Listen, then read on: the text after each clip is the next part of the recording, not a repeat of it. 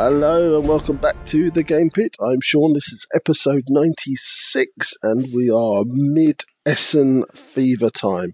This is the second one of our preview shows, Ronan. Yes, it's a treasure hunt, Sean. We're going to dig into some games which are coming out at Spiel in just a couple of weeks' time, and we're going to give you our slightly informed, but not having played these games, opinion on them. We're going to do a quick summary of the rules and then a short discussion, not going to go too far because after the show we'll tell you much more about them. And then we're going to decide whether they are a treasure and something we think is worth investing your riches in, or a trap that will snap your hand off should you be unaware. Please do not take our word as verbatim. We are just looking from afar. We're going to crack straight into these, and as always, we are very proud members of the Dice Tower Network. Go there and to the Dice Tower itself for gaming goodness galore. If you wish to download our episodes, please head to Podbean, iTunes, Stitcher, and YouTube. And feel free to give us a thumbs up or a review.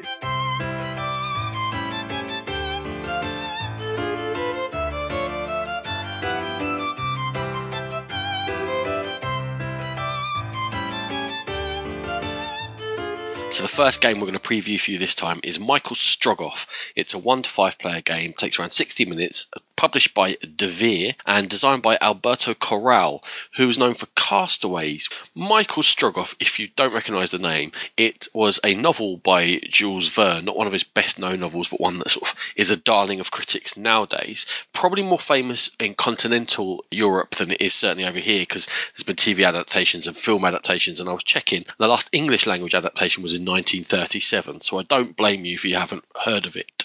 What's it all about? It's a courier who's got to get from Moscow, sent by the Tsar, to the town of Irkutsk, because in Irkutsk there is a Tatar uprising going on, and the Tsar's brother is under threat, and the Tatars are looking to disrupt the order of things. There is a traitor called Ugarev, who is an ex-colonel from the army. He's been kicked out, and he's helping the rebels. He's very much the nemesis of Michael Strogoff in the novel. As Strogoff makes his way across, and basically you're all representing Michael Strogoff. Let's pretend you were all different couriers who were sent by the Tsar, and one of you is going to get through and be the hero of your own novel. You're going to meet the various people that Strogoff meets in the novels as you go along, and those allies are going to help you. And the way you're going to go along is you're going to advance along a path. The path has different destinations, and the destinations are linked to various decks of cards. For example, if you're in Moscow, you have slightly less dangerous cards, and as you go on and you get closer to Irkutsk, you're going to have more dangerous cards, because these cards reveal dangers, and you're each going to have your individual path. Every time you go to advance, you flip one over. The dangers which are on there, if you reveal any duplicates, then you're going to lose energy, you're going to have to turn cards over, and it's going to prevent you from moving onwards until you deal with the situation you have. So how are you going to deal with them? Well, to resolve these dangers, you have cards which will allow you to cover up dangers. As you cover up dangers, you're going to be able to take the cards out of your route. So I've dealt with that, I've moved on through, and you're going to be able to keep some of those, which kind of levels you up. In order to help you doing that, like I say, you can use these allies, and like one of the allies allows you to roll dice, and when you roll the dice, the level ups that you've got will be activated by a number on that dice, and they'll allow you to do special powers. The two actions you can do so far, you can advance along your path, which is flipping the cards to see the dangers. You can resolve the dangers before or after you've travelled, or you can rest, because I've been talking about lots of different cards. So when you rest, you can take action cards into your hand. Those are the cards you spend to resolve dangers. You can regain your energy, because as you're going through and different things happen to you, your energy is going to drop down. If you've got zero energy, you're going to die. Or when you travel unsuccessfully, some of the cards in your own path flip that face down. You can flip them back face up again, and then you can deal with them, and then you can look to move onwards. And it's all a race to get to Irkutsk first to deal with the traitor. Now, speaking of the traitor, once every player has had their turn, there's always a traitor's phase, and all those action cards I'm talking about that you take out the deck to do various things, they have icons down the bottom. Now, they're not all bad, but they do all activate in the traitor's phase now, and you reveal a certain number of them, and they might actually allow players to draw action cards, or they might cycle those allies through. There's 6 of them, but only 4 were ever in play, and that's very reminiscent of the novel that Michael Strogoff kept meeting these different people as he was moving along. Other things that can happen from the traitor phase are the Tartars, the Horde, can start moving towards Moscow, and if they ever get to Moscow, then it's game over. There's Sangara, the spy. Now, she'll come out, and whoever is closest to getting to the Colonel, the traitor, she will sort of sit amongst their path and slow them down. So there's a little bit of a catch-up mechanism there.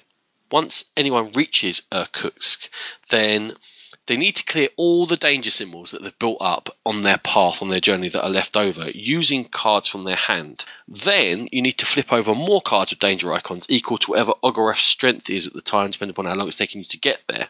And you're going to have to deal with those dangers as well. And for each danger that you can't deal with, you're going to lose that energy that's been going up and down during the game. If you don't defeat him, that's it. That's your chance to win gone, and the other players will be trying to then get to Irkutsk and fight the Colonel. And like I say, you're racing to get there ahead of each other, but you're also racing to get there before the Tartars can reach Moscow. All very much linked into the story of this novel, Michael Strogoff. Sean, any thoughts?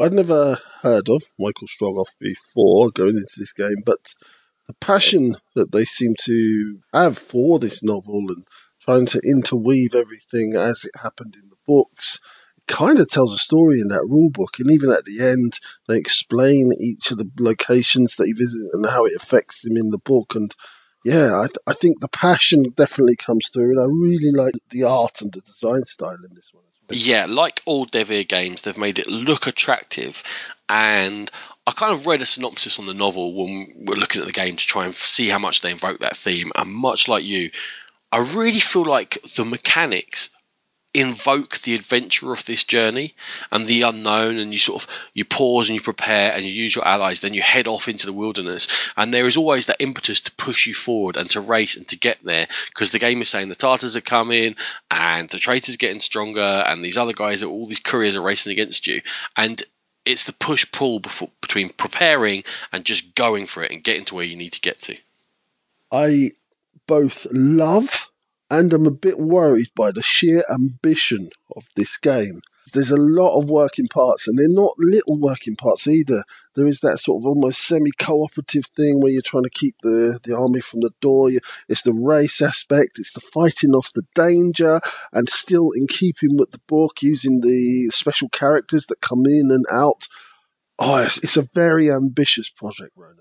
It is ambitious, but to me, they've distilled it down nicely into not a lot of mechanisms. While there's a lot of stuff going on, they tend to use the same mechanisms. It's the cards that deal with the dangers. That's how you do the end game as well. It's not like you get to the end and then are playing a completely different game. It's actually kept it fairly small. It's just a few decks of cards and a simple board.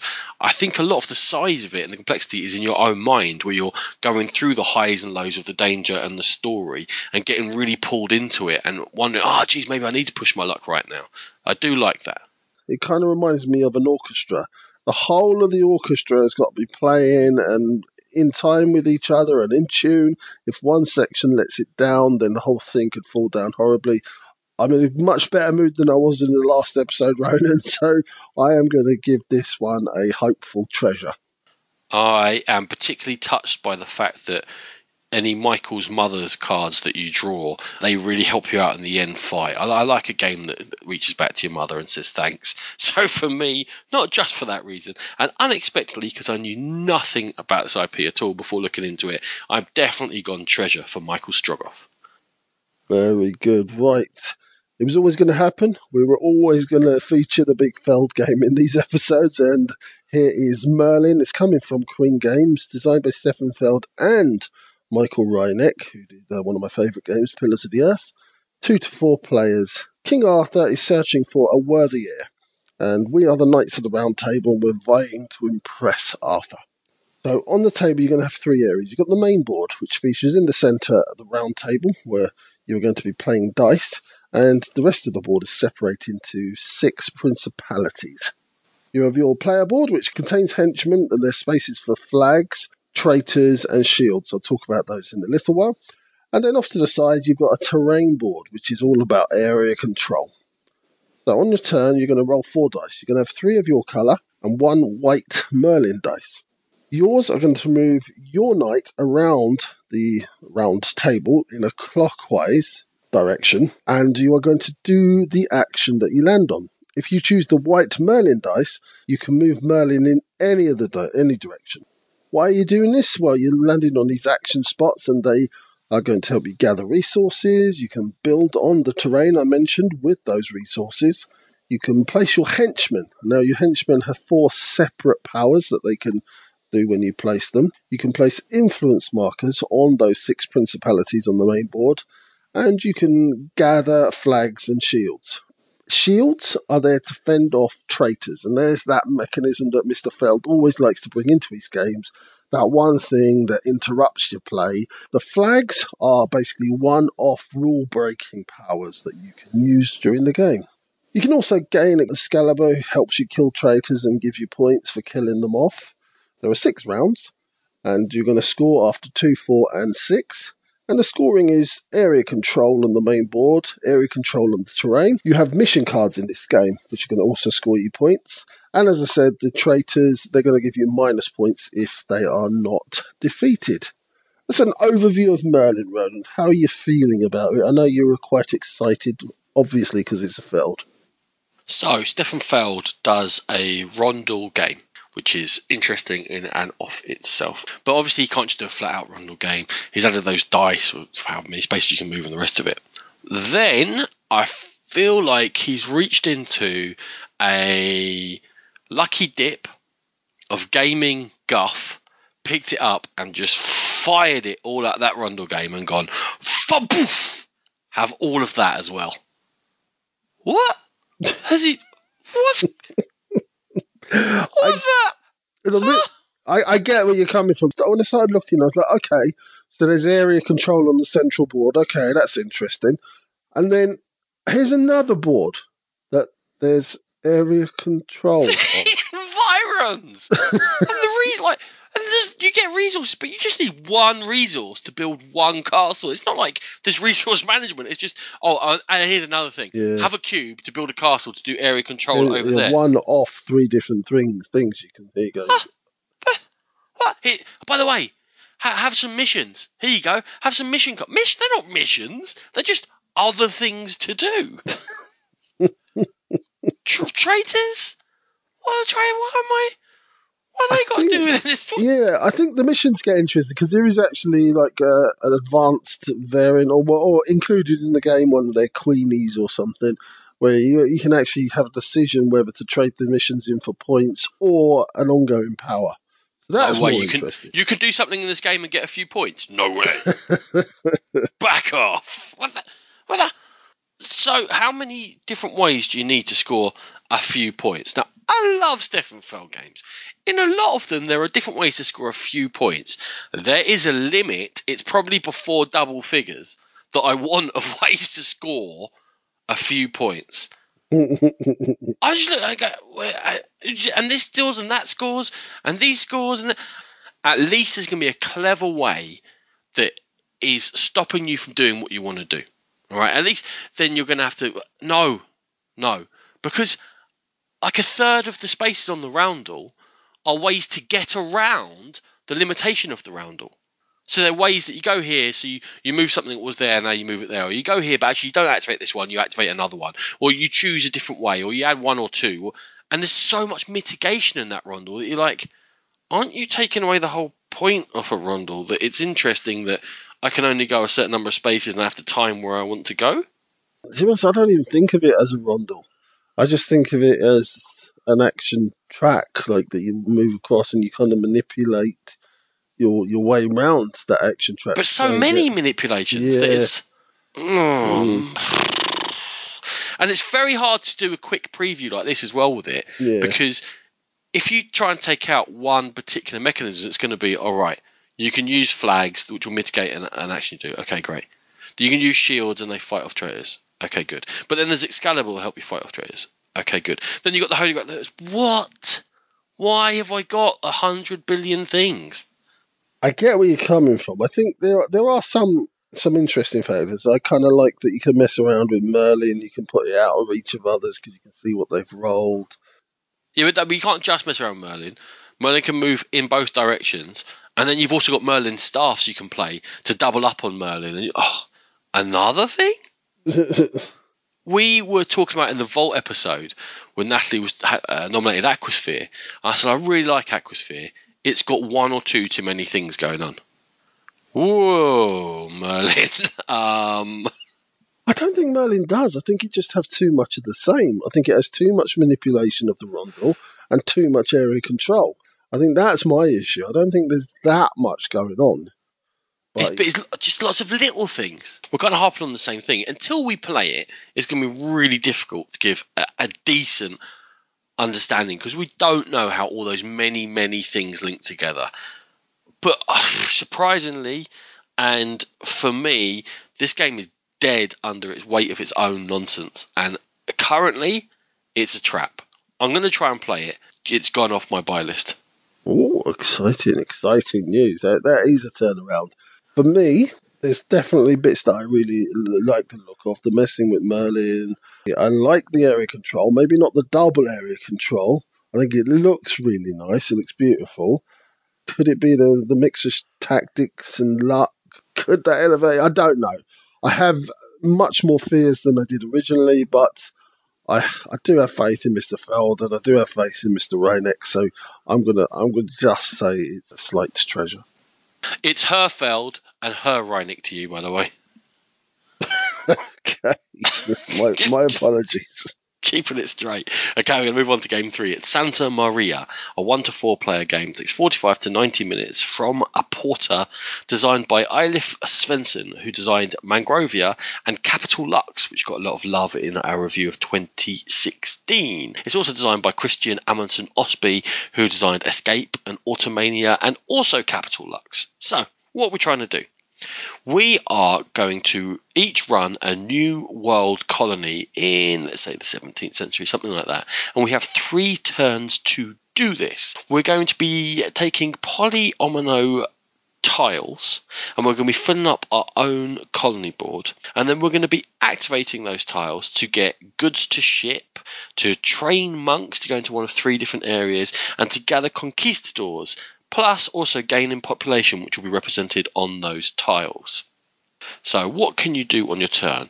You can pay to lay either a 2 or 3 space in the corner tile in your colony. On those tiles they show buildings, which you can then later activate. They show roads, and some of those roads, as I said, have population on there. You can activate those buildings. There's different ways of doing it. You can use a coin, which you get from trading those goods and what have you, and that'll activate one building, then you'll cover that building with a coin and it will do whatever it does. We'll get to what the buildings do in 2 secs. The other ways of activating buildings are, there are common dice available, and if you take a common dice, your grid that you're placing these polyominoes onto, they've got numbered columns and numbered rows, and the common dice will activate 1 column. And you'll activate all the buildings in there, and then you'll place the dice to cover up the bottom building so that can't be activated again in this year or this turn. Or you can take a personal dice and they will activate the rows and do exactly the same thing. They'll activate all of them, but they'll block the right-handmost building in that at the time. What do the buildings do?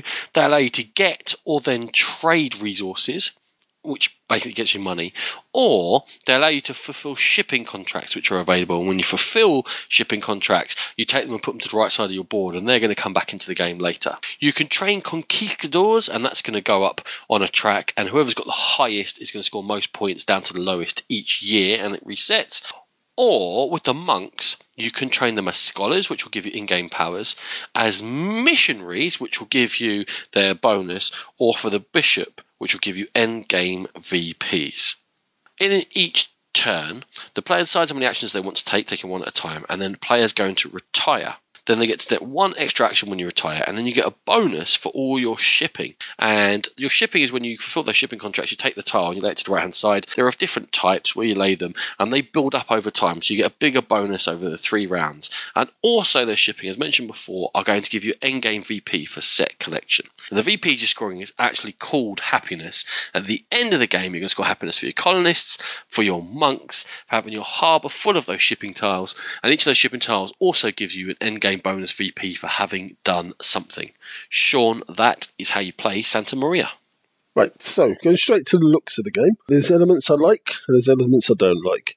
The negative side of it really doesn't convey that theme at all. It just doesn't feel like there's any theme at all once you start looking at the game. But the iconography is very clear. And in a game where you're laying down tiles and you're having to score on a grid system, that's very good. I agree with you that it's quite functional, but I think it also looks dated. And it's not a game that's going to attract on looks at all. And leading into the theme, not only do I think the looks don't give you much theme, I think that overall, the game, I wasn't feeling the theme at all. And why am I only running it for 3 years? And how am I able to train monks so quickly? And how do you become a bishop so quickly? And I wasn't... Yeah, I agree. Yeah, I was a bit harsh in my notes. I actually wrote down it looks a bit cheap. Oh. Not that much production value. You said you're in it. a better mood this episode. I know. Meow. Why? I haven't said if it's a trap or a treasure yet.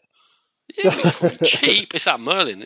What I do like about it is that sort of dice spatial action mechanism that gives you something to work towards on your player grid. I really like that, and thinking about what do I need to put where, how am I going to score it, in what ways am I going to score it, in different ways. I like that a lot. It's a bit Dice City, isn't it? It is, but I didn't say that as a bad thing. Yeah, I don't think it's as zero sum as Dice City. I think you've got more control over it than Dice City. I do like the activation. I like there's different ways of activating. You can use your coins and all the rest of it if you really need to use a building. I think there's a lot of flexibility in the game. You can choose your shipping tiles, and you're very much directing where you want to go. But what am I doing? Like, thematically, I don't feel like I'm actually doing what it says I'm doing. Yeah, I get what you're saying, Ronan. And coming back to that point of over 3 rounds, that seems very quick to be building up an engine and trying to get to a place where you think you've really affected the game and how it's gone. Yeah, but that engine is definitely going to build because the tiles stay in place and the ships stay in place, and the ships should link into what you're trying to do with your tiles. I think it's there. It's definitely. I also think it feels quite gentle. There's not a lot going backwards and forwards between the players. You're kind of building up your own little thing and doing your own little thing, and gentle. Yeah, I think in the time frame that this plays out in, it's about 45 minutes or so, they're saying. It goes to 90 with 4 players. Well, yeah, 4 players, I suppose.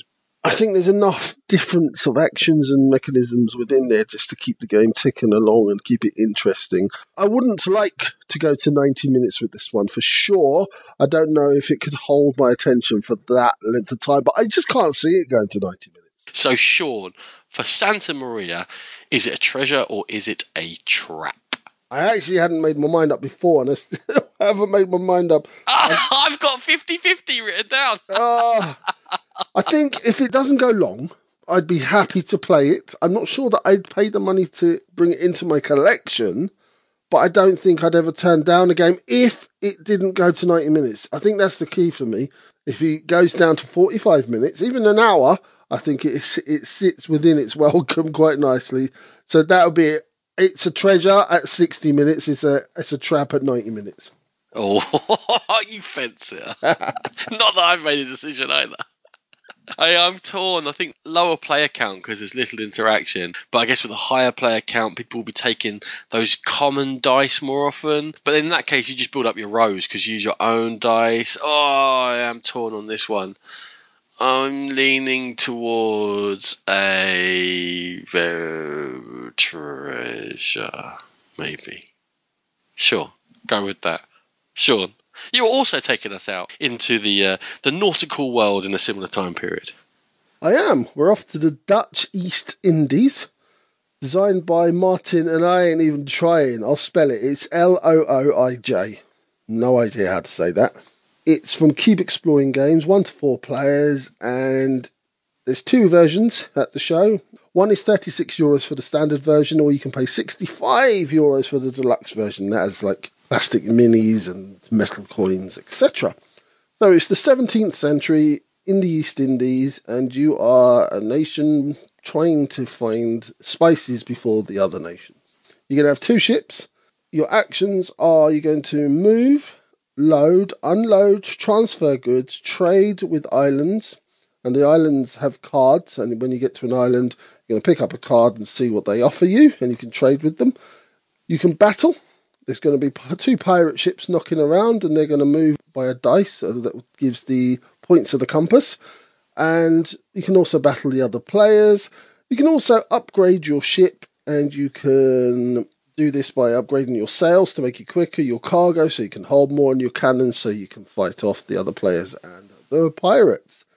What are you trying to do in this one? Well, there are 4 different types of spices. The first person to collect 2 of each of the 4 spices, and I think pepper is a wild card, so that's the 5th spice, and you have to deliver them to your home port, and the first person to do that wins the game.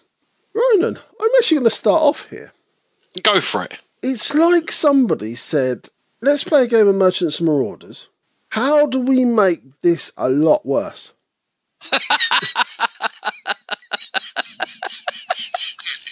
This good mood has not lasted very long, has it? It lasted 3 games, come on. They've stripped absolutely everything out. When you go to an island to get a spice, you just flip over a card, and if you've already got that spice, you have to put the card back on top of the island. What if it's like the spices you want are buried under the spices you've already got? What are you going to do? And you trade random goods. If you've got enough cubes, then happy days. If you don't have enough cubes in your boat, then you better go back and get some more cubes. But somebody else might take that card when you get there. It might be more. You might have to stay at home again, and it's not like you've got a very big hold either. So you're just dabbling backwards and forwards with a random chance of pulling. Wow, this is not a modern age board game. I don't really. This was successful on Kickstarter, huh? So you think, all right, well, surely it looks good if it's successful on Kickstarter. I don't even think it looks good. It's got this background of the sea on the board, but it's like a close-up of the sea because of these swirls and whirlpools and stuff, but it's as if you're looking at 30 foot of sea as opposed to 300 miles of sea. Why have a whirlpool in there? Why have it?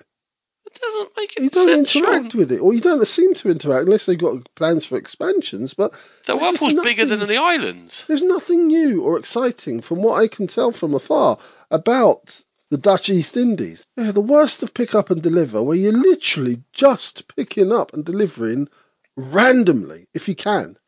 Maybe. My only question left about it is, why did you pick this one as a treasure hunt? Was it the theme and you didn't know anything about it? Or Yeah, I picked it based on... I always go for that sort of merchant and maraudery type of game. I love that era of history. I think I did one I can't remember the name of it, where we previewed a game very similar. Captains of the Golden Age. Oh, good man, good memory. Oh, yeah. Yeah, well, so I'll always go for that type of games, and that's why this one came, because, as you said, it was a successful Kickstarter, and once I started delving into it, it was paper thin. Where's the game? Oh, we don't need to belabor this point anymore. Trap. Okay, moving on. Yeah, there's another pirate game coming up later. Hopefully that will maybe we'll see whether that gets something more positive. Okay, my last game for this half is Edge of Humanity. It's a 2 to 5 player game, takes 30 to 45 minutes from Golden Egg Games.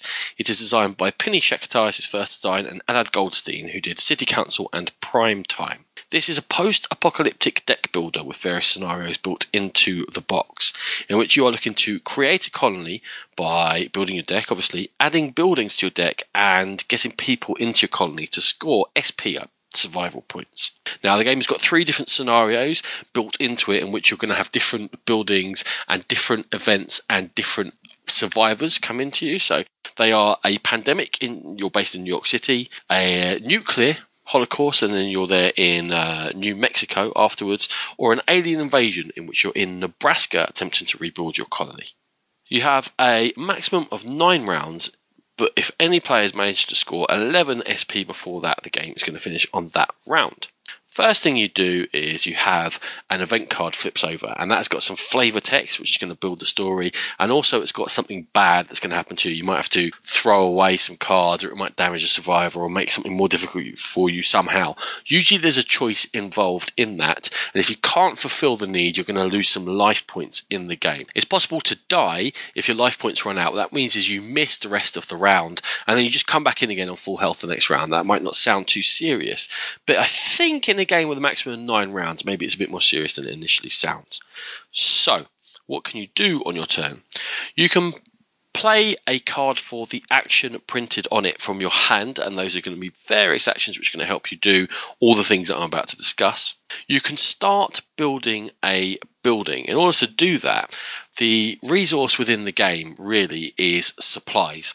And lots of cards have got a certain amount of supplies on them, and buildings require a certain amount of supplies to build. Now, you don't have to have all those supplies in your hand. You can just start a building with at least one supply, and the card gets tucked underneath it, and then in subsequent rounds you may add to that building to then obviously have it completely built. And those buildings again are going to score you points, and also, they're going to give you special powers quite often or increase your hand size or something along those lines. Now, the interesting thing is whenever you do have to spend supplies in this game, they get thrown in the discard pile. It is not a game in which your deck is constantly building with a currency and I've got this 3 supply card, it's going to come around again and again. If I spend that 3 supply card, it has gone back in the deck and I'm going to have to get some more supplies somehow.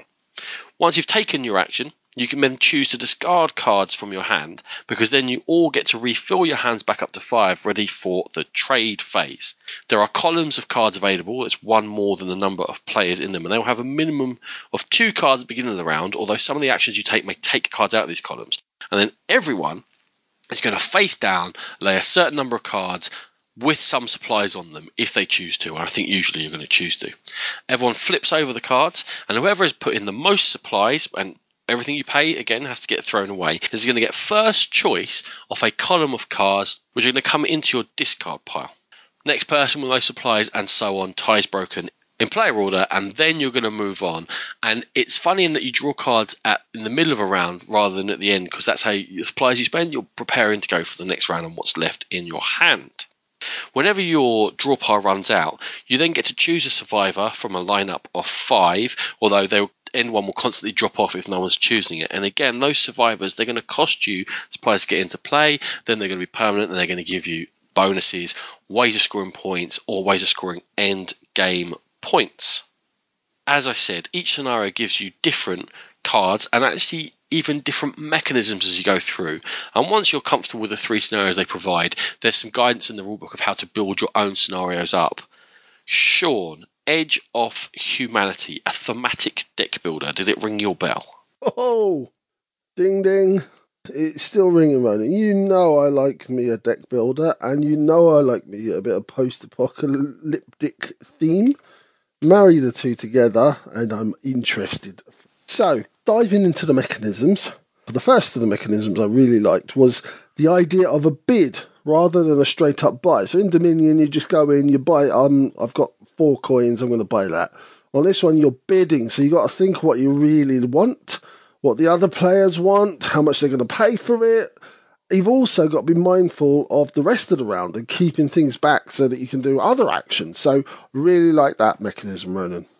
I love it. And here's something that I really think is interesting to me, is that you have to bid supplies to get it. You need those supplies, obviously, to do all the other things in the game. And you could get yourself in a supply hole, I feel sure. If you bid too many and suddenly realise, wow, I've got like 2 supplies left in this whole deck. And you have to be aware, and it feels important. Oh, I've got 4 supplies in my hand, but I really want to finish this building. That's going to help me out. But I've only got a certain number of rounds, so don't get in this hole with no supplies. But there's a force speed to the game, and it makes all these decisions tough. I feel like it is as it should be with this theme, post-apocalyptic. Every decision should be tough. Everything you choose to give away, you should be like, oh, I don't know. And there's multi-uses for every card. That is dinging my bell. As you said, Ron, the fact that you have to give up those cards. So normal deck builders, you're going to get into a point where you've got loads, and it's just getting those really high point cards, or you can buy lots on a turn. This one, you're constantly fighting, constantly battling to get those resources into your hand. Yeah, it's a thing we're seeing more. We talked about Aeon's End and Time of Crisis, their deck building aspects, and there's non-shuffling, and it's not standard cycling of cards. And this is even a step further than that with the non-standard cycling of cards. You're not building a deck, you're building and deconstructing at the same time and constantly making those decisions. I like that in the last year or two, we've really seen this evolution away from just, I get cards, my deck gets bigger, and then I run it, into I'm constantly got that push and pull. Okay, for me, Ronan, Edge of Humanity was a game that was on my radar, but now it's pretty much an insta-buy. I'm going to pick this up at the show by hook or by crook. I'm going to do it. You'll get in there before me. You might have to get me a copy if they're scarce. Whatever it takes, it's a treasure. It is. I really love the scenario idea. I think it's ripe for expansions ready to come in. Here's another scenario. Here's a scenario that possibly mini expansions, whatever it might be. And very much for me, looking like being a big hit. I also love the idea of this one. Totally. Edge of Humanity, a treasure from me as well. Okay, so last game from me on this half of the show. It's Space Freaks. It's from lotaplet.fi, designed by Max Wickstrom, playing 2 to 4 players. What is it? Well, the players are going to enter the 34th season of the most dangerous and destructive show in the galaxy, the Arena of Annihilation. Dun, dun, dun. So, there's the theme. You're going to battle, and it's going to take place on a central board. This is going to be divided into little hexagons, which are the spaces that you move around on. You're going to attack each other's base and defend your own, and there's various other hexes that you can interact with. We'll talk about those in a minute. First up, though, you're going to design your Space Freaks. You're going to get dealt some random cards, and you're going to put together the head, the arms, the torso, and the legs, and each of those is going to give you a unique freak to send into the arena. Once you've designed them, you're going to deploy them into your home base. So the actions that you can employ are move, attack, you can use your freak special action, you can build and use turrets and bunkers. Turrets are going to defend your base or defend your area, and bunkers, you're going to be able to go into them and defend yourself. You can also use interactive hexes, which are dotted around the board, and these are going to help you heal. You're going to change sponsor cards, and sponsor cards are special equipment that sponsors donate to you, or special abilities that sponsors are going to give you. At the beginning of every round, the Arena Master is going to play a card, and he's going to set up the round conditions or do something funny to that round.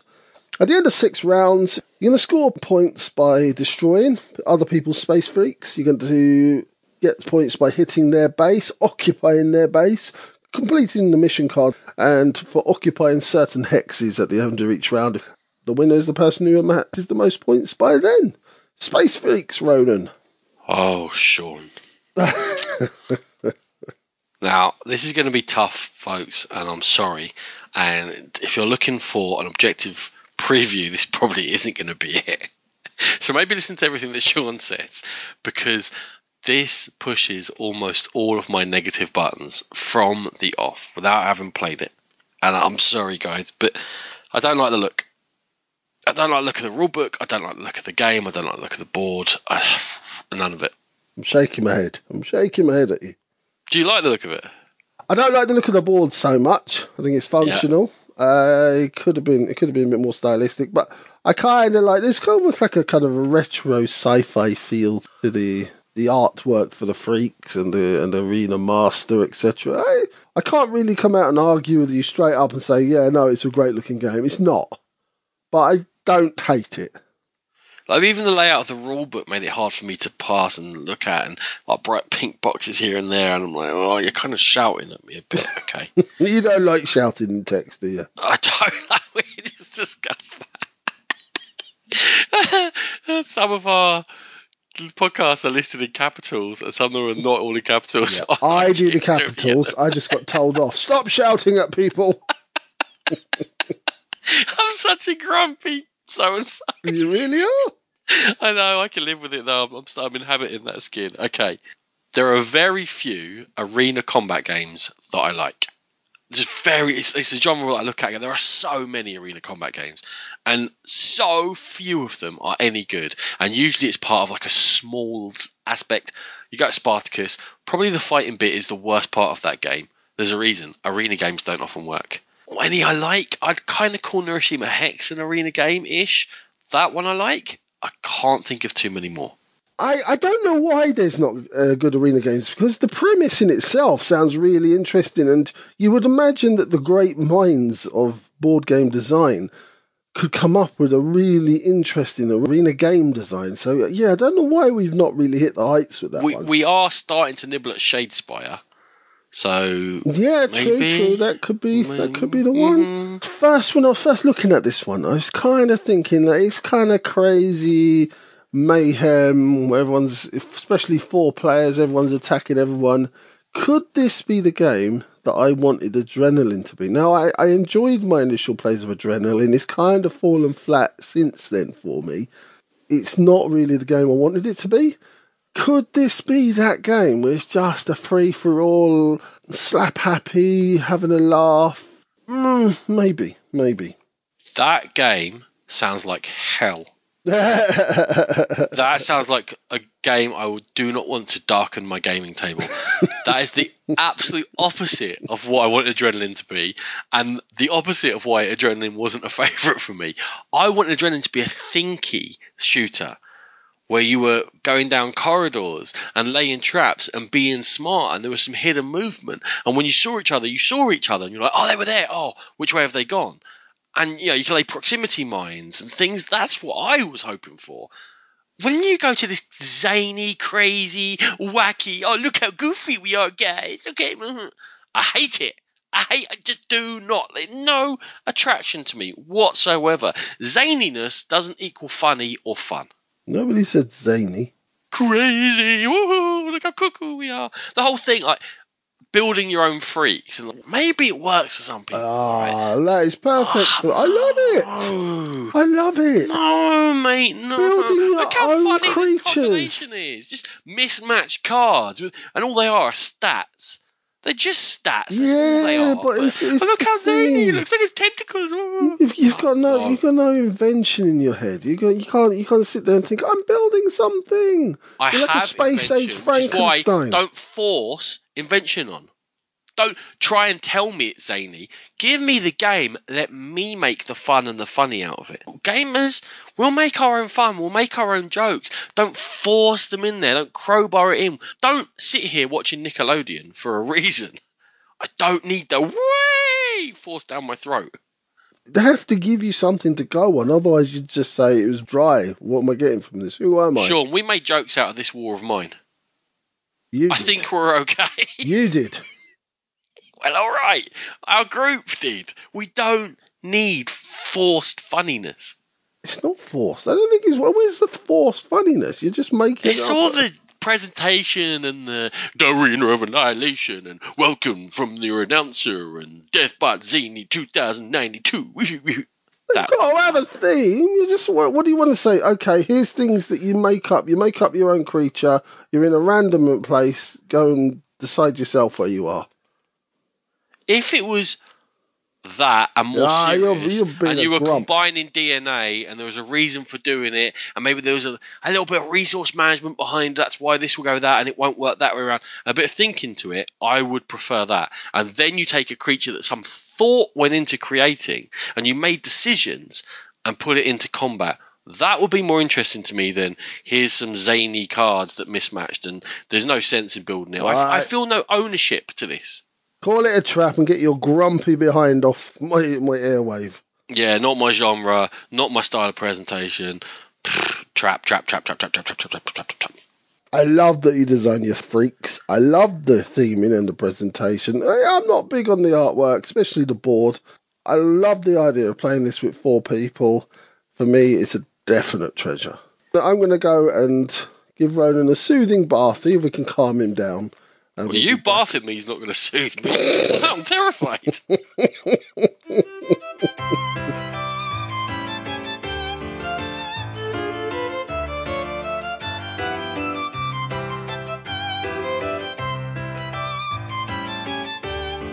Moving onwards, we are going to discuss Parley, a 4 to 6 player game, 60 to 120 minutes from Lunatic Board Games, their first release, designed by Ali Ferhat Tamur, again his first design.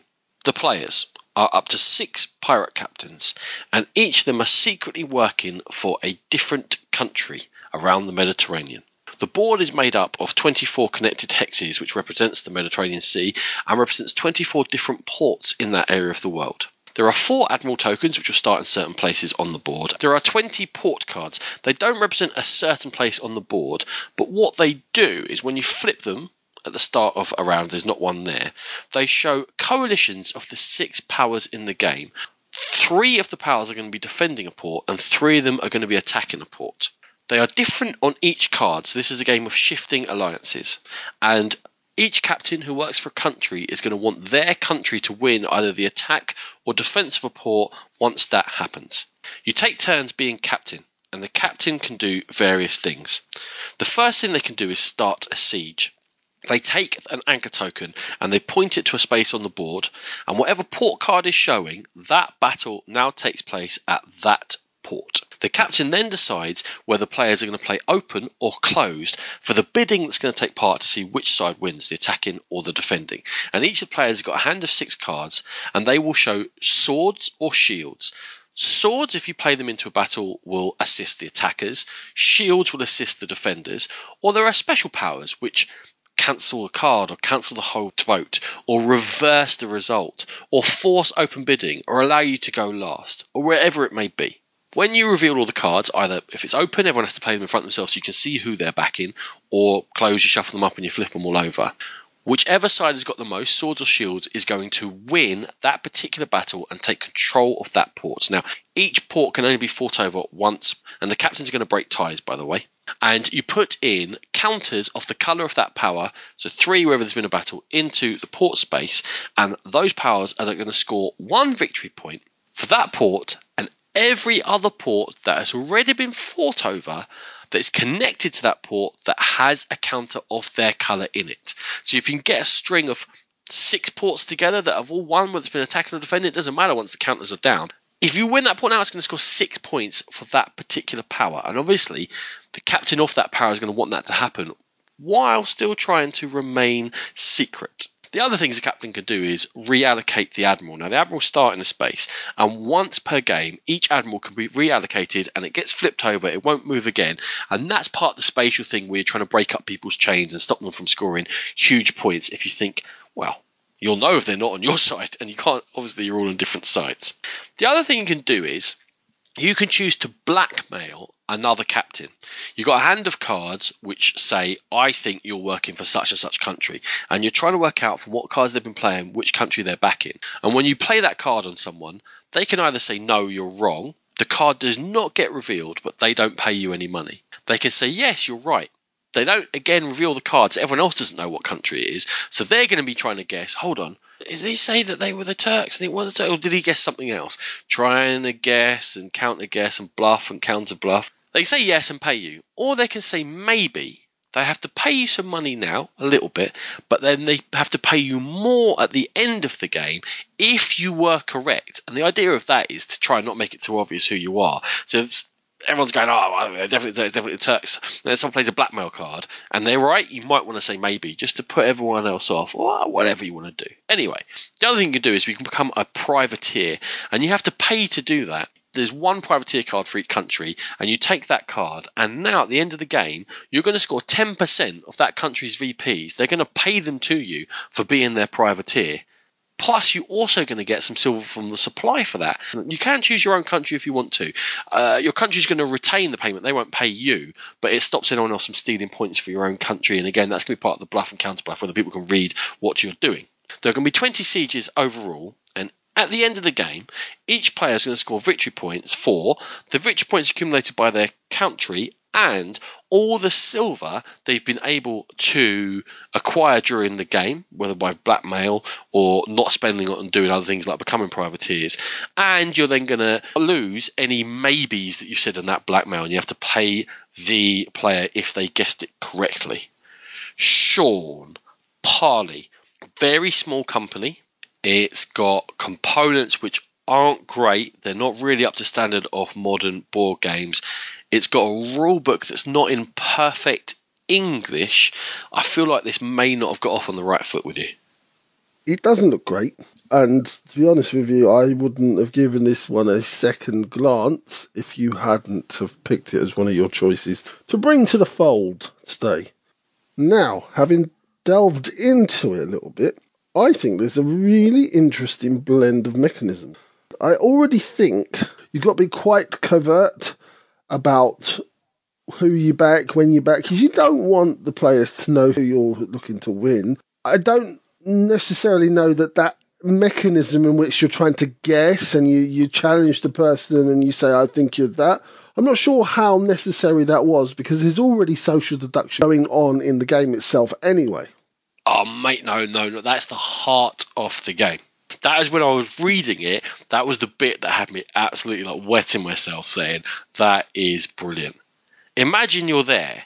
Let's say you're the Berbers, and there's a block of 3 Berbers one side of the port's being attacked, and a block of 3 Berbers the other side. And if you can get the Berbers to win, you're going to score 7 points, right?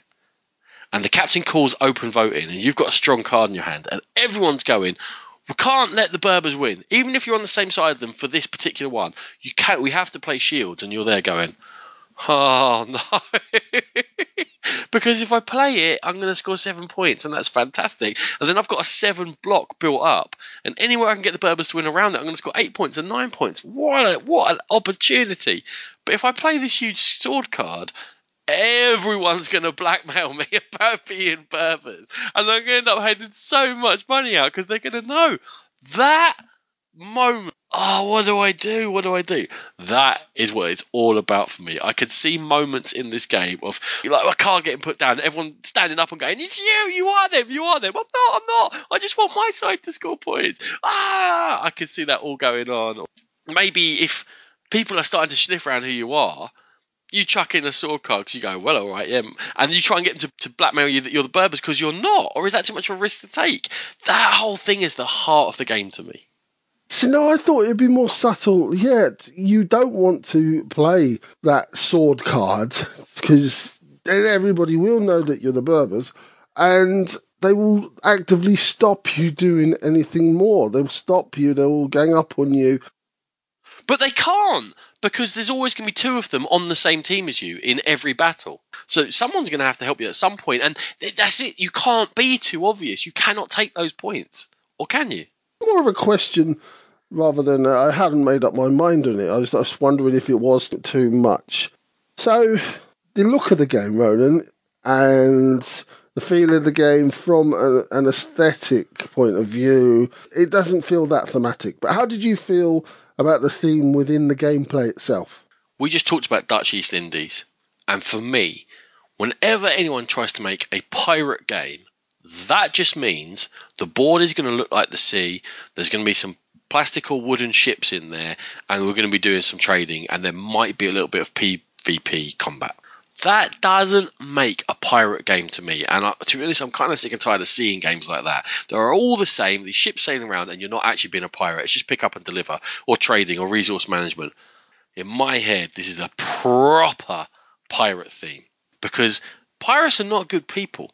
This is a game of shifting alliances, of blackmailing each other, of jumping on opportunities, of putting each other under pressure. That feeling of, I can't reveal too much. Surely that's what it felt like to be a pirate captain, of like, well, I can't really tell you what's going on. I can't tell you what's going on. I can't trust anyone. This is a pirate theme. Plastic ships, pick up and deliver. I don't think pirates were picking up and delivering spices. I don't know. They might have been nicking them. They might have been killing a few people, but we try and play these pirate games as if they were all merchants. This is why it's at. This is this den of thieves, trust no one, no honour amongst us.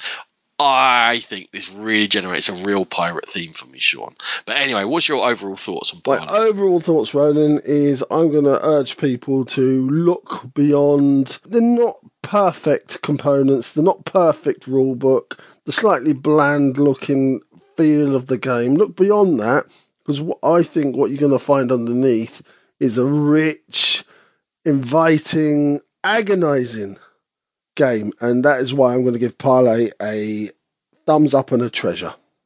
Oh, for sure. I can imagine this being on one of the small booths with this look where the counters look like tiddlywinks. The board is just this brown X board. It's going to be a small company. From the rule book, maybe the English isn't perfect. I can see this as being an easy overlook. I am going to say to people, and echo Sean, go and have a look at Lunatic Board Games and Parley, because the gameplay has got my head flippity gibbertle dibbles. Treasure.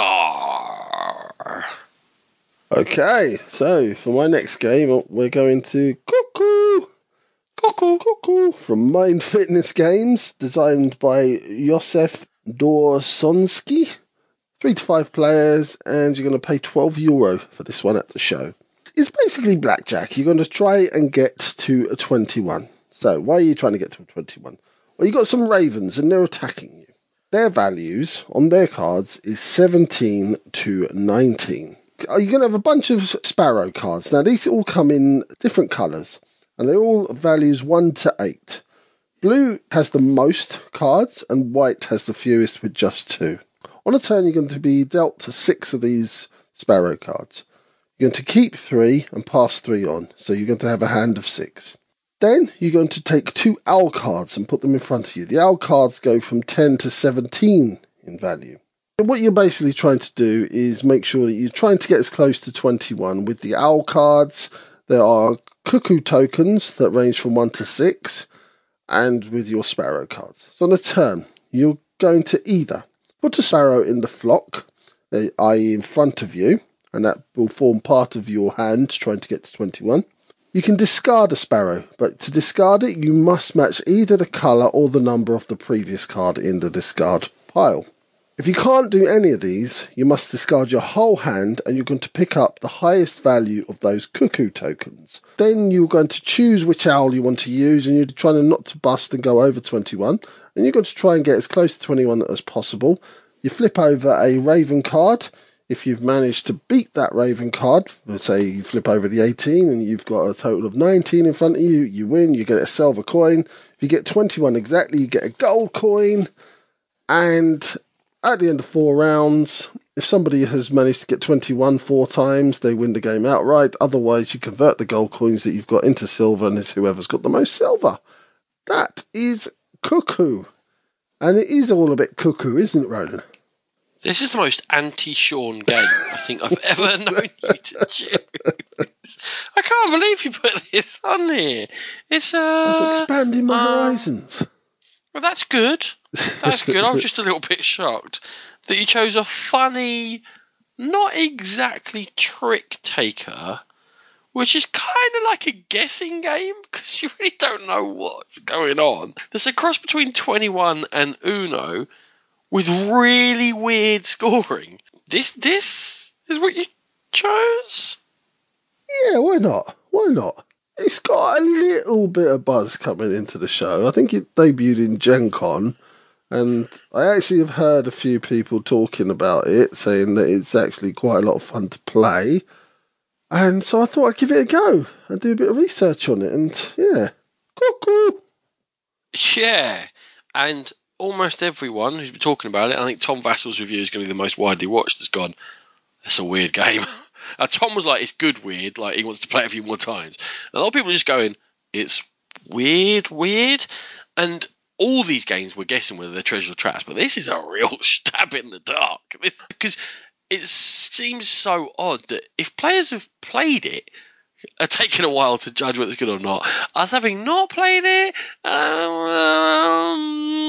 okay. One of the things that we have to mention is that there's a real disparity in the components. The cards look cool, the artwork's good and bright and all the rest of it, but all the tokens are like miscut and really bad quality, and it's a funny attempt of a production with weird rules and a funny production values, and it's like kind of all over the place, Sean. Yeah, I've written down there's definitely a component issue with the game, so that doesn't fill you with confidence. The artwork kind of looks like Angry Birds, that kind of like comedy, cartoony artwork.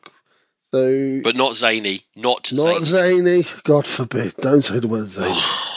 Nearly. Okay, thank you for bringing it to my attention.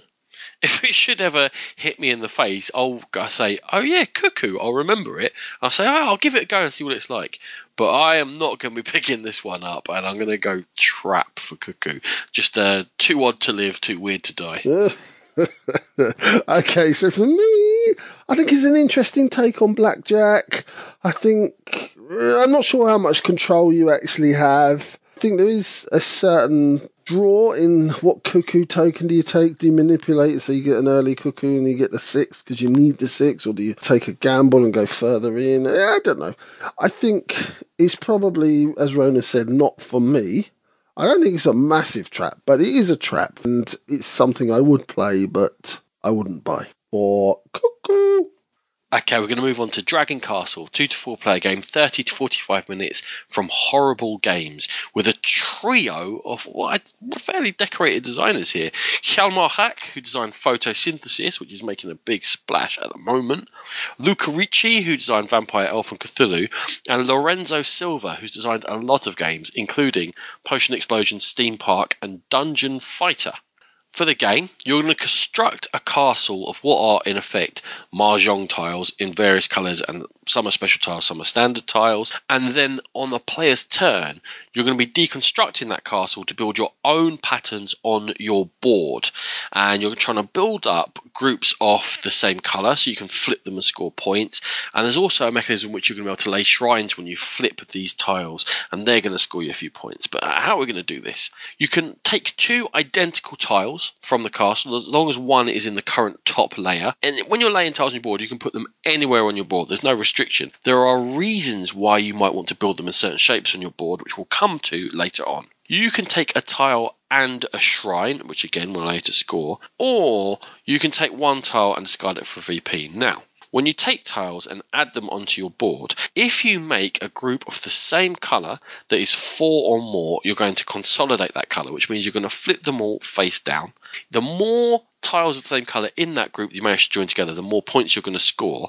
And then if you have shrines, you're able to place them on any of the flip tiles there and then, and the shrines are going to score you at the end for what height they're at. So that's one of the reasons why you might want to place tiles on top of each other, but you can never place a tile on top of a face-up tile, so you're going to have to consolidate groups and then build up from there and build on. And when you do consolidate, the tiles do not have to be on the same height as each other, as long as they're, if you look straight down, connected. That is absolutely fine. I said there were special tiles that are rarer in certain configurations. They're going to allow you to place 2 shrines when you consolidate them, with an opportunity obviously for scoring more points. There are some variation game to game. They're brought in by spirit cards, which are going to give you abilities, special powers you can be able to trigger. There's 1 available per game for all the players. And also, if you wish to, there's 1 dragon card available for all the players. And what the dragon cards are going to do are going to give you end game VPs.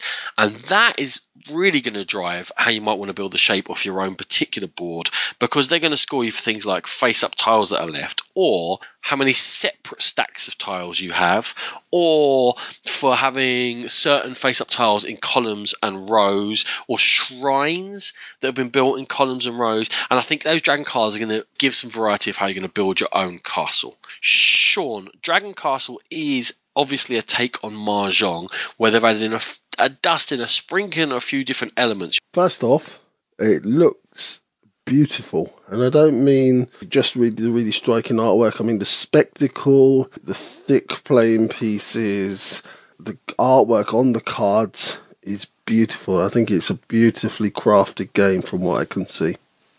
Oh, I love the aesthetic of it. Out all the way through, every piece of it, I think, and it adds to that sort of soothing mahjong zen feel of, oh, we're just cool, we're chilling, we're taking our time, playing a bit puzzly. It puts you into the right mind space for where this game sits. So I've never actually played mahjong. I was going to ask you that. Yeah, I haven't actually played it, so I can't really compare it to it. But what I think, in my peanut brain, elevates it above the likes of a mahjong is those Careful special... when you're attacking the classics. I know. Because I've never really had the interest of playing something like mahjong. Yeah, there was a puzzle there, as you said. It wasn't the deepest puzzle, but it was a time passer.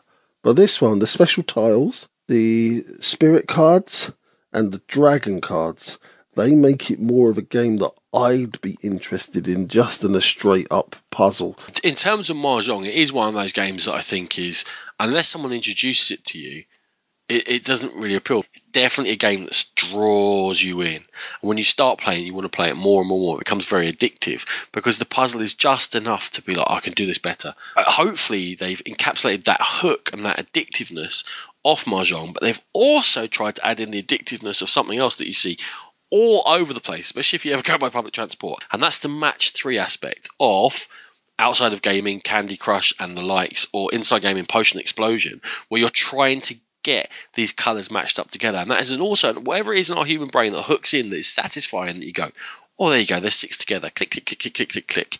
Ah. A little bit of dopamine, a little bit of, they're trying to marry together two separate real classic hooks from Game & Shaw. That can be a dangerous combination. Yeah, there could be some addiction to this bad boy. Let's hope so. I'm feeling positive. What are your thoughts on Dragon Right, Castle, Sean? I think the spectacle looks great. I think the art looks great. The puzzle was interesting, but what elevated it into something that I'm interested in, as I said, are those cards and those special tiles. So for me, it's going to be a treasure. I'm Ronan the Echo Chamber here. Dragon Castle's total treasure for me. Looks like it's going to be an absolutely brilliant, puzzly experience, and I'm fully on board. Okay, so we're going into Deadline from WizKids, designed by Dan Schnake and Adam West. 2 to 4 players, and coming in about the €30 mark at the show. So what you are, you're kind of film noir super sleuths, and you're trying to solve a crime, and the box comes with 12 different crimes that you're going to solve. How do you do this? Well, you need to lay out some locations to investigate on a table. Each of these locations has symbols on them, and you need to match those symbols to unlock them. How do you match them? Well, you're going to have a deck of cards with those symbols on them, and they also have hot tip icons, which I'll explain later. So with those symbols, you're going to play a card with a symbol that matches one of the locations. Then subsequent players are going to play other cards, but the trick here is you've got to play over them with a matching symbol on one side of the card, or play into an empty space. A little bit of a puzzle aspect to playing those. Once you've got all the symbols for a location, you're going to flip the card over and you're going to read the text that it says on the back, and either you're going to bring another location into play, or it's going to tell you to do something else. As I mentioned hot tips earlier, there are 4 hot tip tokens, and what they're going to allow you to do is bring more cards to your hand or get rid of bad plot twist cards. Now, bad plots are cards that come into your hand and that are a constant thorn in the side, so they could add additional symbols to investigations or other horrible things. If a player can't play one of their cards, then they must add one of the bad plot twists into the player area. Each player also has a special power which they can use, and every time that you fail to investigate a location, you're going to get a bullet token. Should you get 3 bullet tokens, the highest value location goes out of the game completely. When all locations have been investigated or discarded, you check through a question book to see if you can answer the questions in the book, and you score points off the back of that. Randall, what did you think about Deadline? I love the theme, Sean. I love the idea of it. I love this kind of 1930s hard-boiled crime noir sort of thing. And I love the characters. They're all clearly actors from around there. Peter Lorre, Spencer Tracy, and Ava Gardner, and all the rest of it. And the whole look of it, for some reason, that really charms me. Maybe it's watching old movies with my mother when I was a kid, but I recognise all the characters and I'm like, yeah, okay, this is cool. This has drawn me in. Because the actual gameplay itself, as you mentioned right at the beginning, is very puzzly. And without that schmoozing of theme, it could have felt a bit dry. Yeah, that was one of the questions I was going to ask you. Yeah, I agree. I like the theme. The box looks really cool. Even the hot tips, they flip over and it's a match. Very thematic. Do you think that the theme within the game itself holds up? Do you feel right the way through that you're a detective in 1920s America? Being a detective is about solving puzzles. Yeah? Yeah. So I think that every time you solve a puzzle, it's going to give you a burst of theme, and you're going to get this information, then you have to have a little think about it. What does that actually mean? And then you're going to have a little choice of where to go next, and then a little burst of information. Now, that choice of where to go next is going to be both thematic and puzzly, and I think there's a pull between the two. So, kind of in that, yeah, okay, I'm solving a puzzle, which is what a detective would do, and then I'm having to pass the information, the imperfect information I do get, to try and answer questions at the end. I think at the end you're going to get a thematic payoff, because it's not then a puzzle, it's a question regarding the thematic information you've got. But I'm not solving this puzzle by myself. I'm solving it as part of a group, and I'm not sure how thematic that feels with the card play. I need to go on to the communication in a second, but I like the puzzle feels like a detective. I'm not sure this group puzzle feels very detective-y. I was right with you, but I actually do feel like the group does feel detective because obviously you're working with different aspects. We've decided detective-y is a word because I wasn't sure after I said it there. Fair enough. I just followed suit. Yeah, we'll go carry. Detective-y is now a word. Cool, nice. Okay, so I feel really detective-y when I'm working in a group because You're my favourite little detective-y. It could be like working with the CSI department, other investigators, Bobby on the street, that kind of thing. That's the way I was going with it. But there's one negative. 12 investigations. Basically, you're going to play this game 12 times. I'm a bit shaky about that in terms of how much am I going to get out of this game for the money I'm spending. Yeah, I think it's good value. You reckon? Yeah, I do. I'm all right with it. I mean, if you look at exit the game, whatever, you're paying €15 for one game. It's fun, so that's good enough. €30 for 12 games. I mean, I know some people are going to say no, it's not good enough. That's fine. It's going to be a personal opinion on this issue. People don't accept legacy games of value for money. There's all sorts of. For me, it does represent value to get 12 games for 3 or 4 people for €30. What's your stand on that? For me, exit would have to maybe be something that somebody buys for me, but Deckscape... Is that a not very subtle hint for Christmas? Yeah, buy me that. Okay, Deckscape or Unlock, where it can be recycled. Maybe I'm going to wait for a trade. So I haven't taken the plunge and actually bought any of these. 12's kind of like a number. I think, yeah, you know what? If I get 12 games out of it, I'll be okay. Well, how many cases do you get in Sherlock Holmes? You get 10, but you put so much into those. I think this is short games. I think with Sherlock Holmes, it's 10 really long experiences. I feel like these nits are getting picked a little here. Okay. Here's one issue, though, I was kind of skirting around earlier is you're not allowed to say exactly what cards you got in your hand when you're trying to fulfill that puzzle element between you. And as you put the cards down to cover other symbols, there's kind of 2 things there. Firstly, how do you stop cheating comments? How do you stop someone going, I have more than 1 gun, but fewer than 3, and all that sort of crap, and someone putting something down as they're going to cover a symbol up that, if you don't want it covered, how are you going to stop yourself going, no, or them going, hold it left or right, and people nodding or shaking their head as they do it. It's this imperfect information thing where when you're choosing where to go, you're looking for guidance from people, like, well, what cards have you got in your hand? And they can't tell you. And you're like, well, they're going to tell you, aren't they? They're obviously going to tell you. They're not going to tank the game. Well, I'll just guess where we're going then, shall I? I may know a little about the red cardinal that flew into the Empire State Building, poking my eye the whole time. You're going to cheat. It's just the way it is. You are going to cheat. You got to go one way or the other. You either say, you know what, don't say exactly what's in your hand, but we can pretty much. But that's rubbish. Or you have to say, well, no, you don't give that information. You can say, listen, I'd rather not cover up that particular symbol. But other than that, that's cheating. Yeah. Imagine you're the person who's got to choose where to go, yeah. And everyone sits there stone-faced going, right, so where should we go? And everyone goes, can't say. I don't know where to go then, do I? I guess you could look at your own hand, and if you're lucky enough to have all the cards, you might go, I'll go there. Or you're guessing and go, well, I've got 2 of the 4, we can go there. What if no one else has got them? It's just, then you've wasted that clue, and it's from no information, and the information is available to the team. You're just not allowed to share it. That always is a stumbling block for me in games, to be honest with you. Yeah, I can see where it would be an issue, but I'm hoping that it all comes clearer once we start eating that pudding, Ronan. There's a lot of that going on. Right. Despite a couple of negatives thrown in there, I am absolutely charmed by Deadline, and I am very much looking forward to trying to solve these puzzles and these cases, and I am going to go treasure on Deadline, Sean. So for me, Deadline, it holds the theme for me. I like the puzzle and the cooperative nature of the game, and I'm going to say treasure too. So it's a double treasure.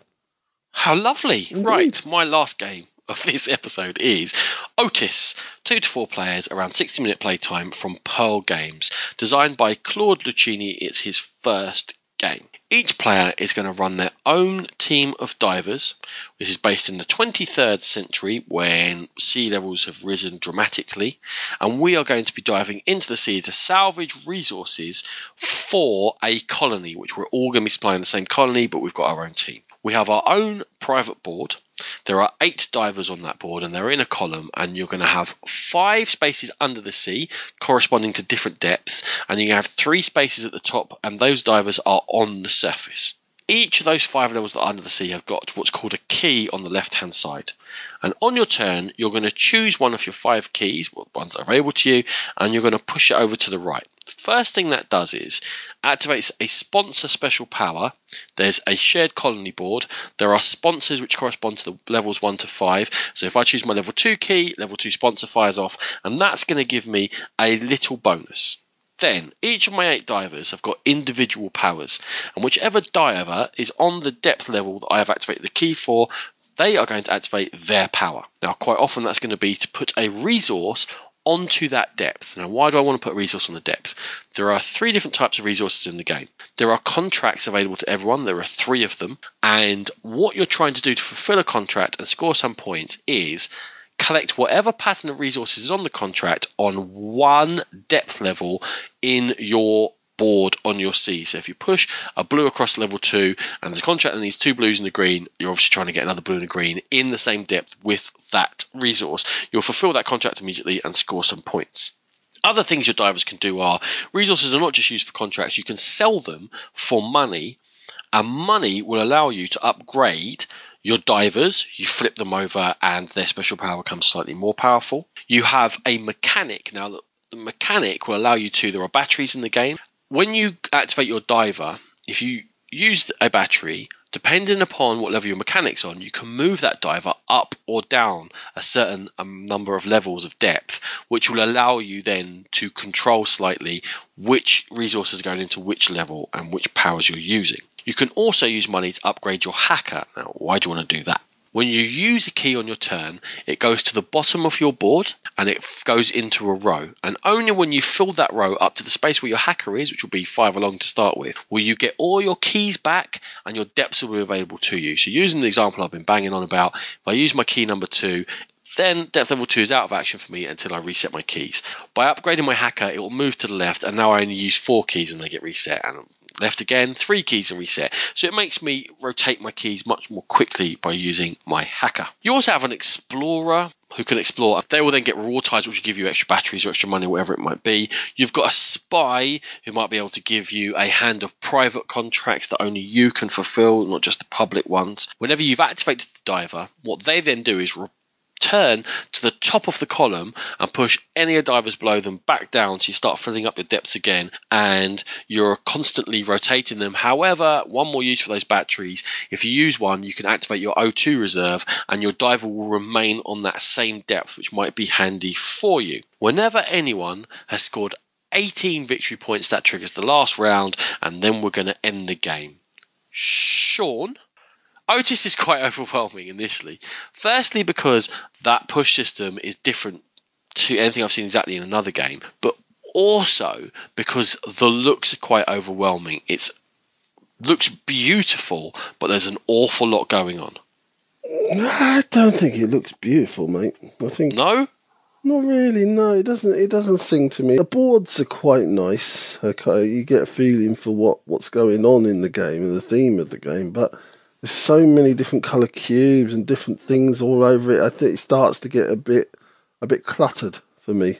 Well, I can't agree with you. I don't know what else I can say about that. For me, it triggered my eye, and I was looking at it going, yeah, I do feel the kind of nautical theme here, and it all worked together.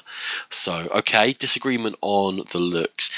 In terms of mechanisms then, that push mechanism, slightly reminiscent of Ulm or not? There's elements of it. I mean, it's mechanically similar in that you're pushing things to one side, but I think the interesting mechanism for me, the hacker action in where you're going to recycle your actions a lot quicker, I found that a very interesting mechanism. It's only 18 points, it's only a 60-minute game, so you are racing to fulfill the contracts, but there's the pull there to I want to upgrade my hacker. I want to upgrade my mechanic. I want to get all my divers upgraded because I get better and better. But is it worth doing all those upgrades, or to what level is it worth doing those upgrades?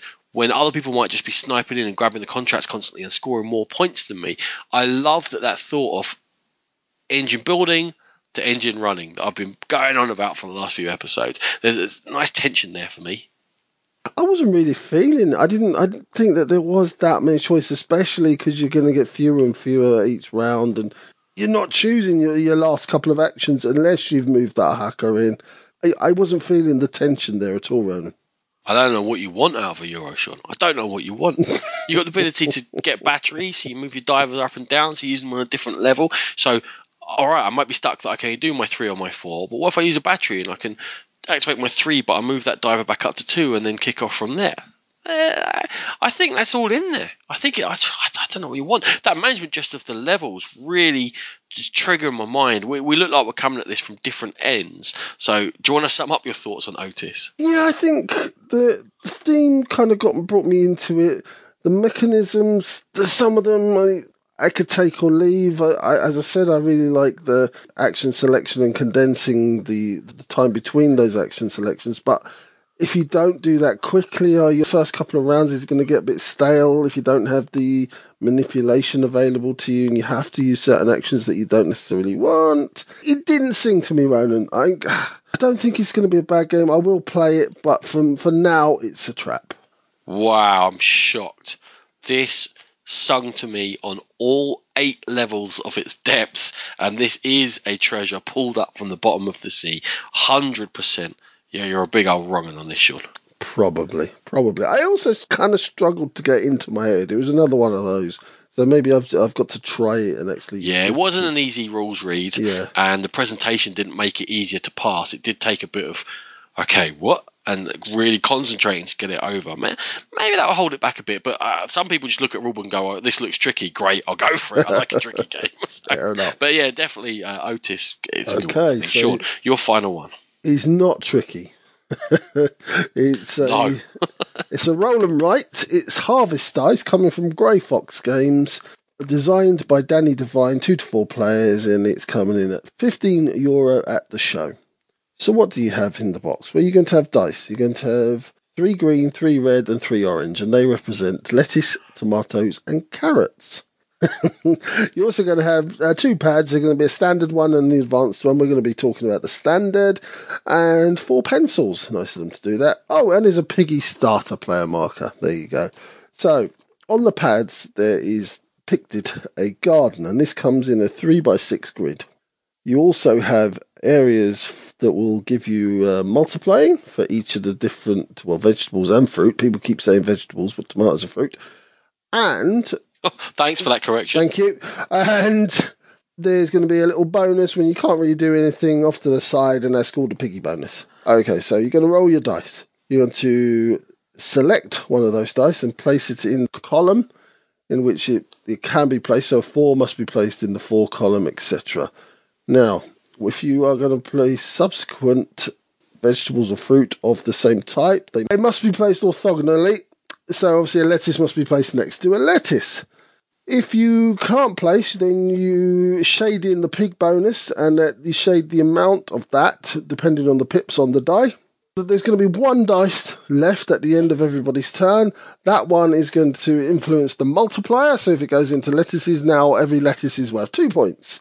The game finishes when 1 player fills their grid, and you get points for the veg and fruit, the multiplier, the pig track, and finishing your rows of vegetable and fruit. Harvest dice, Ronan. Yeah, here's the thing. Sean, help me, man. God. You could tie the theme together. You're planting and... Yeah, you got to batch your various vegetables and fruit together. But they're not just unthematic. Yeah. Why do I want to grow lettuce and tomatoes and carrots? I also didn't think that this game is going to be any different from game to game. There's nothing in there that suggests any kind of difference. I think you're going to be playing the same game over and over and over and over again, and someone's going to eke a win by having, slightly more carrots. Yay. Do you know what you've just done What have I for done? me? Is described every roll and write game that I've ever played. I have Ah, never found one that I thought that'll be different next game, or that's interesting, or yeah. No. Quicks.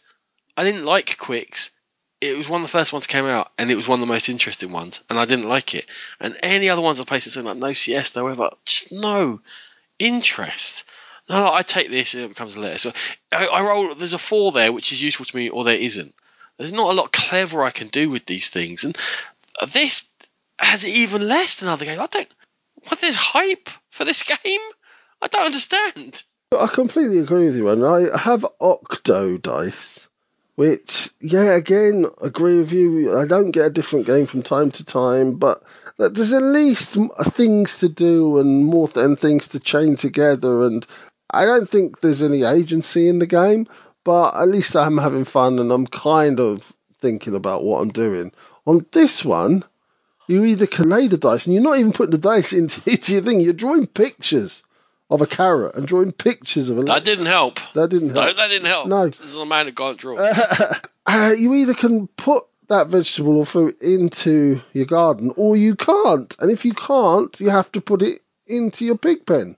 So, where's the choice? There is no choice. Yeah, the pig... There is no game. The pig, there is no hope. If you get to the end of the rows of the pig in the pig area, you can manipulate the dice, but at that point, I don't think you'd care.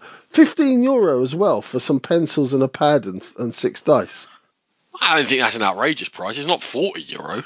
I mean, there's a box as well, and they've got to ship it around. €15 okay. I was thinking... What do you want it to be? €8. €3? 8. No, it's not going to happen, is it? You'll get sensible. But it was trap. What a terrible way to end the show. Trap. Okay, so after this brief musical interlude, we will be back with our outro. We'll see you then.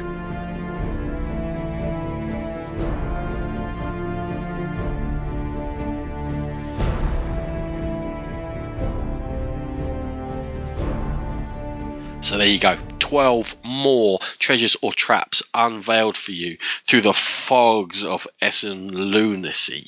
Next time round, we are going to be reviewing 6 games we've actually played, Sean, so that'll make a change.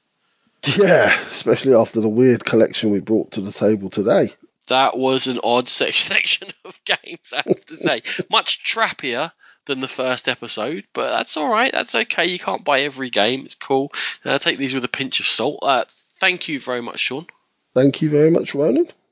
Thank you, everyone, for listening, and we will catch you very shortly with some reviews of the likes of Flip Ships and Grifters and Hanamakoji and some other good stuff. Very good. And as always, we are very proud members of the Dice Tower Network. Go there and to the Dice Tower itself for gaming goodness galore. If you wish to contact us, we can be found on email at thegamepitpodcast@gmail.com, and of course on our Board Game Geek Guild. We are on social media. We have a Facebook page. We are on Twitter at GamePit Podcast, and we also have an Instagram account. If you wish to download the episodes, we're on iTunes, Stitcher, Podbean, and YouTube.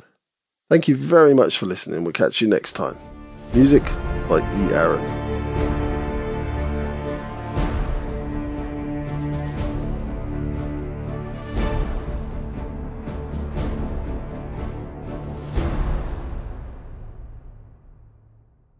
Weird boy, weird selection boy, odd boy.